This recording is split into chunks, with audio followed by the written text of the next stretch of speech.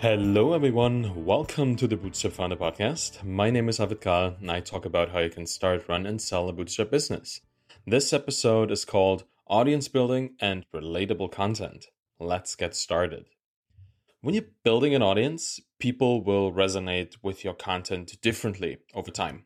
Right? In the beginning, when you don't have too many followers, just a couple, maybe a couple dozen, maybe 100, your reputation within the community may just really not yet be established enough to get away with controversial manifests or content that claims to be the end all of knowledge on any particular topic. People want to read stuff from reputable sources, and you don't have that yet. And to be honest, I don't think you'll ever get to that point. The more renowned you are, the more scrutiny your content will be under, and there will always be voices that will disagree. But you'll find more eager listeners once you've climbed the ranks of your community and find yourself to be an expert or be perceived as an expert that people seek out to help them advance their own lives. And the tone of the content you put out there plays a significant role in how it is perceived. After all, we all claim to be calculated and intellectually rigorous, but often we act very irrationally and overly emotionally as human beings who are on social media all of the time, interacting with other human beings. Beneath it all, we're looking for connection and relationships. That's the most important part, and that's what I want to talk about today. We don't just want facts and figures. We want the content we consume to be relatable. It should fit into our worldview, or at least connect with it often enough to make sense to us. It usually requires us to suspend some of our disbelief, just like when we're watching a movie. You always have to consider that somebody's trying to tell us something. Okay, let's just listen to them for a second. And how much of that we allow depends on the reputation and the intensity of our connection to the person saying it. So let's look at two stages of audience building and what approaches will allow you to create relatable content here. Let's start with the early stage audiences. The best way to describe what you should be doing, I think, is find common themes and then add opinions. Let me explain this. When you're new to the scene, your lack of a public brand means that you're one of many. That's actually great, and it's a great start, because if you want to be an embedded entrepreneur, you want to be part of the crowd, and there are many people in a crowd, so it's good to be part of that. And with that in mind, it becomes almost effortless to understand what you should be creating in terms of content. Just look around you and see what others are doing. If you're, for example, part of the indie founder community on Twitter, you'll see people sharing their entrepreneurial journey by building in public. Well, just do that. Share your own adventurous path into building your business or creating whatever service thing you're building, whatever it is, just share your path, build in public. The trick to standing out here is to flavor your content with your unique personality. Do you sketch? Well, instead of just writing tweets, throw in a rough sketch of a cool concept that you've just learned. Or are you running a business in a super niche industry? Then just share these little unbelievable anecdotes that could only happen there. The unique content that only you can provide, because there's something special about this. And this special thing is that you'll find your uniqueness at the intersection of the skills that this particular community values and your overall life experiences. So where your life experiences and the skills that the community values intersect is where your uniqueness truly lies. Because founders are resourceful and consistent, sure. And you are, of course, resourceful and consistent because you're a founder, but so are thousands of others. But if you look at people who are resourceful, consistent, and have run a successful Christmas ornament business on Etsy for 10 years, all of a sudden that makes you really remarkable. And you stand out, and there aren't too many other people that have this particular history and where those particular skills and not just the knowledge and the experiences intersect. The balance between remarkable and relatable is hard to get, and it's different for all communities. It's generally a safe bet to add more of that personality spice over time. It's just like with cooking, right? It's easy to oversalt a dish, but it's incredibly hard to get it back to normal salt levels once it's oversalted. And when you're just getting started, I recommend looking for common conversation themes in your community and just joining in. This engagement is very easily done, as the conversations are already happening and you'll have a variety of people exchanging their opinions there. So just add your own. Consider this a value add to the ongoing bigger scheme of things. Right? You don't want to stand out too much at this point because then people will question your reputation. You just want to stand out a little bit and help a little bit. If you resonate with people, they'll start listening and following you. If not, you'll likely just be ignored and you can try again. Like, that's why I'm saying don't stand out too much, don't make too bold of a claim in those kind of situations. You can try and you can see where it leads, but usually you don't want to burn the little reputation that you have in the community. And use your inside position. That's the next point, I guess. Use the words and terms and metaphors that your audience is already using in their communities. You don't have to imitate their slang to perfection because you're also just a learner in the community, but using the right abbreviations and pronouns, for example, will make all the difference. If you talk about commonly used concepts within a certain industry, people really resonate with somebody who speaks like them, speaks about things they like in a tone they appreciate, using the words that they would use. And it's always appreciated for you to state your why clearly whenever you communicate. And particularly when you're starting out, people need to know more about you to trust your opinions or to trust that your opinions come from a place of well-intention. Make sure to add this information to your content from the start. Always contextualize. Give people a chance to see who you are as a person, not just a voice among many in the community.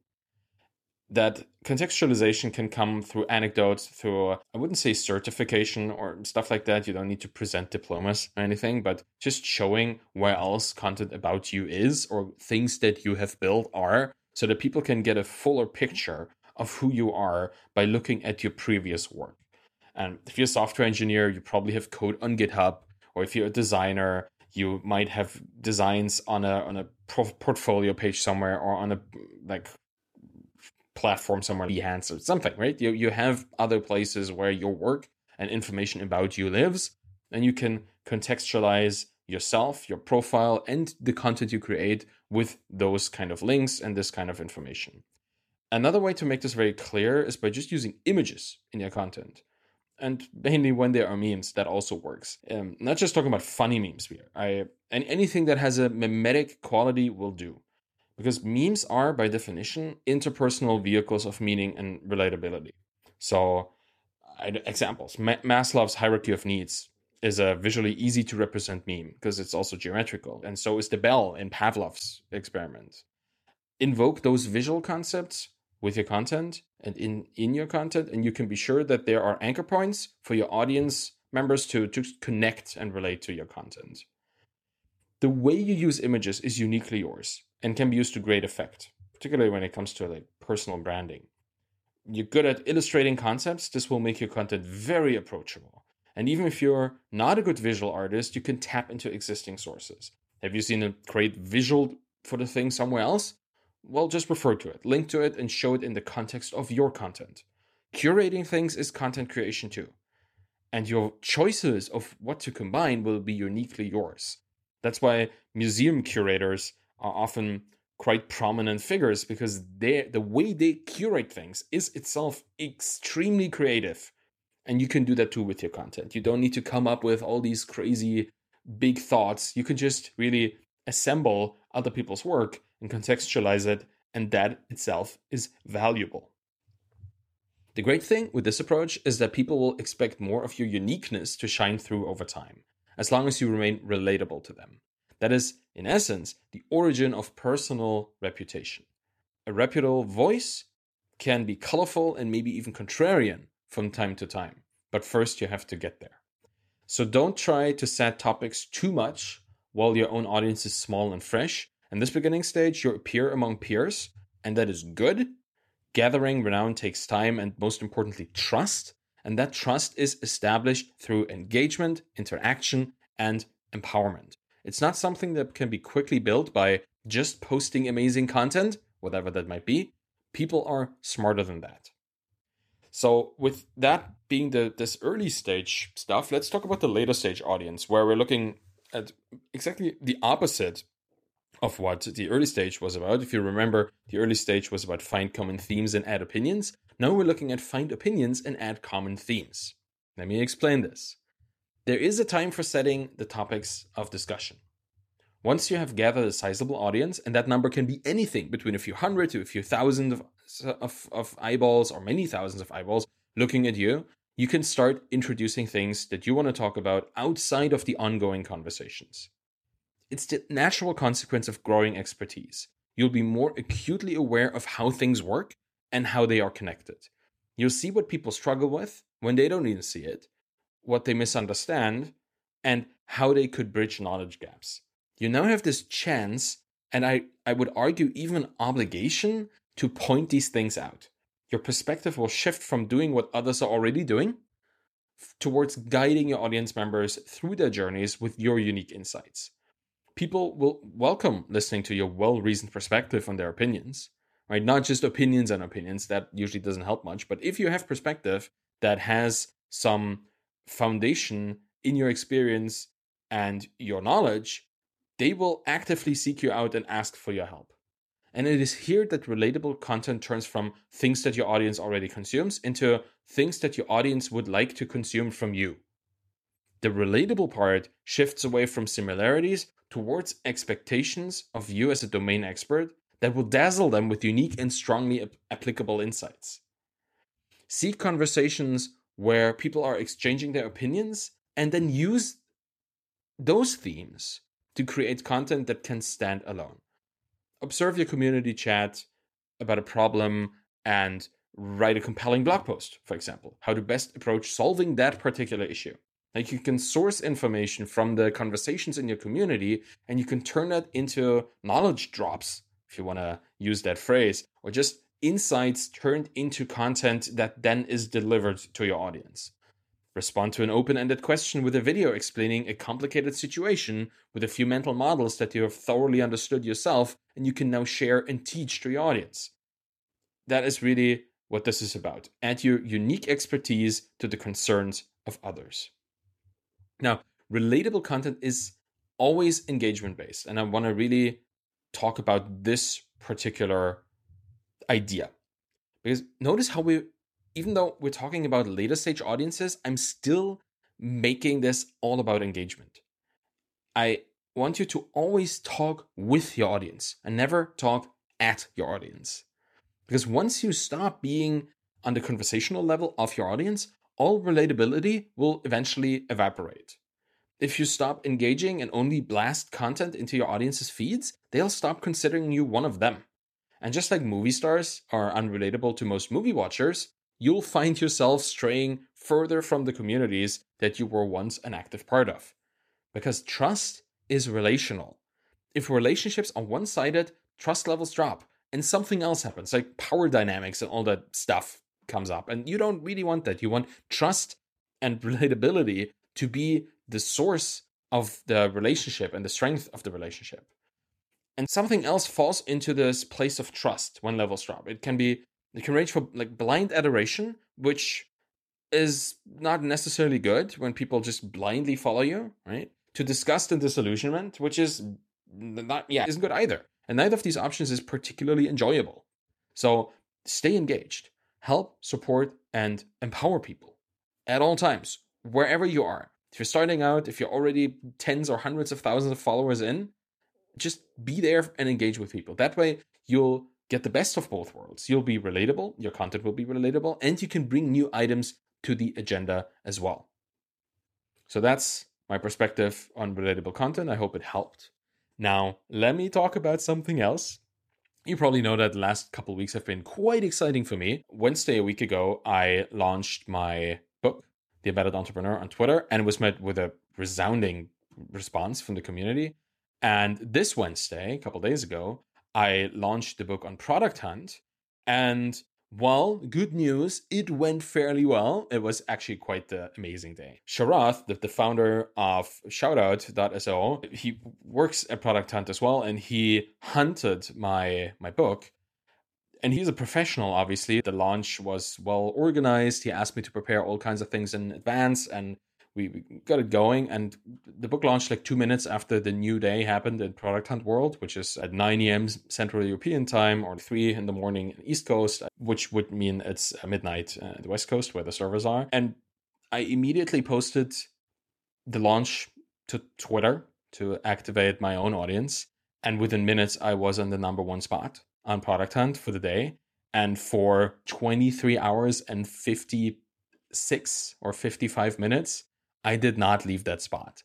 It was the most bizarre thing to see my book be number one on Product Hunt for the whole day. And that's where it ended. So I am proud to announce that The Embedded Entrepreneur is the number one product of the day on Product Hunt on May 26th in 2021, with at the end around 800 upvotes, 268 comments, and almost 50 reviews that were all 5 out of 5.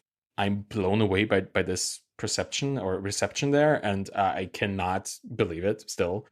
I spent 21 hours engaging my community to help me and support me with the Product Hunt launch. And I will talk about this and write about this more at length over the next coming weeks, because I have this feeling that people would be very interested in all the kind of prep that went into the launches, both on Twitter and on Product Hunt, and the kind of decisions that I made, the kinds of people that I talked to, all the work that went into these launches. But it's just to quickly summarize it, I spend a lot of time engaging with the community, which is not surprising because the subtitle of The Embedded Entrepreneur is How to Build an Audience-Driven Business. So the book being itself built that way, involving the audience from day one, left this large number of people that could help me with the launch, and that actually did help me with the launch. I put the Twitter thread out where I talked about the Product Hunt launch, and people immediately went over to Product Hunt and upvoted it. And over the day, people retweeted the launch thread a lot. They helped me out. They engaged their own audiences to further upvote my thing. I was very active on Product Hunt myself, like on the comment section there. People, whenever somebody would write a comment or reply to the launch, to the product on the product page there, I would immediately respond to them in whatever question they might have, or just saying thank you for supporting me. And that, I guess, created a lot of buzz as well. And over the day, every couple hours, I guess, I would share why I currently am. I was always on number one, but like how much difference there was to the number two and number three, how many upvotes I had gotten, who had upvoted it, like this little kind of engagement stuff where I would just share the progress of where I am with my community. And now you have to understand that I live in Berlin, in Germany at the moment. It's hard to reach the West Coast in the United States, which is essentially where a lot of the Product Hunt fans are as well. So I stayed up late, quite late for my taste. I think I went to bed around 4:30 in the morning, and I haven't done this in a while, I can tell you that. But it was amazing because honestly, it was quite enjoyable to be consistent about talking to people and see the consistent results of that. That every hour there would be another, 50 upvotes somewhere, or people would engage with it and share it on Twitter. There would always be some buzz. I would see purchases coming in, obviously, because it's an info product, so people can immediately buy it, coming in all through the day. I think like just in terms of numbers, the Twitter launch was bigger.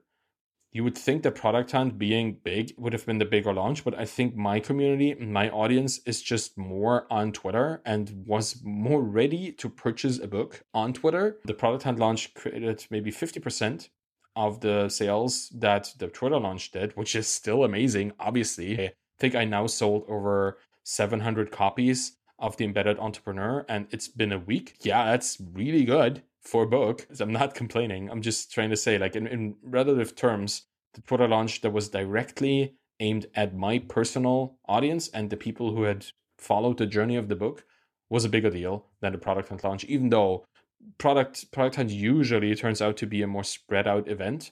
Because if you get to number one product of the day, you'll be featured in the daily newsletter. And then there's always the weekly newsletter in which you might also appear. So there's always the second and third reactivation for the Product Hunt audience. And I'm already seeing results from their daily newsletter come in, because now all of a sudden there's a lot of more upvotes and a lot of more purchases, because people are just exposed to it through their email inbox instead of going to the Product Hunt page themselves. So there's that. And it's really nice. I got very little sleep, and I'm still trying to work through that particular problem. But yeah, Product Hunt was amazing. And I'll write up another blog post. I did this for Zero to Sold, where I just really described the whole story of the book. And I think I'm going to do the exact same thing for the Embedded Entrepreneur, where I describe not just really how it sold and how the launch went, but how everything that went into the book, right? From the first day of announcing the project to the community, to then having people send me the things that they wanted me to talk about in the book, to them being involved in the first manuscript and editing it and helping me like figuring out how to make this book more accessible. One of the pieces of feedback that I always get now, which I'm extremely happy about, is that people think this is really actionable. For a writer of nonfiction, this is the highest compliment you could get. That a book that you wrote is pragmatic, has no fluff, and is really helpful. That's where you want to be. So I'm extremely grateful. I'll dive into this more maybe next week, maybe a couple weeks in the future. I don't really know. My content always happens when it happens. But rest assured that I'll be talking about how to approach launching on Product Hunt, why Product Hunt launches require an audience. And this is something that I can say for sure. Like you shouldn't launch a Product Hunt without an existing audience that can help you amplify this, and what Product Hunt really is. I'm going to dive into all of this, but not today. I think today it's still too fresh, and I still want to see what the immediate results and consequences of the launch are over the next couple of days. I'll share all of this with you in the future. And I think that's it for today. So thank you for listening to the Bootstrap Founder podcast. You can find me on Twitter at ArvidKahl, ARVIDKAHL. And you can check out the blog at thebootstrapfounder.com. You can find my book Zero to Sold at zerotosold.com and The Embedded Entrepreneur at embeddedentrepreneur.com. If you have any questions about the episode, reach out on Twitter or send an email to arvid at thebootstrapfounder.com. If you want to support me on the Bootstrap Founder podcast, please leave a rating and a review by going to ratethispodcast.com/founder. It'll help other founders and founders to be find the podcast and learn more about starting, running, and selling their bootstrap businesses. Thank you very much for listening and have a wonderful day. Bye-bye.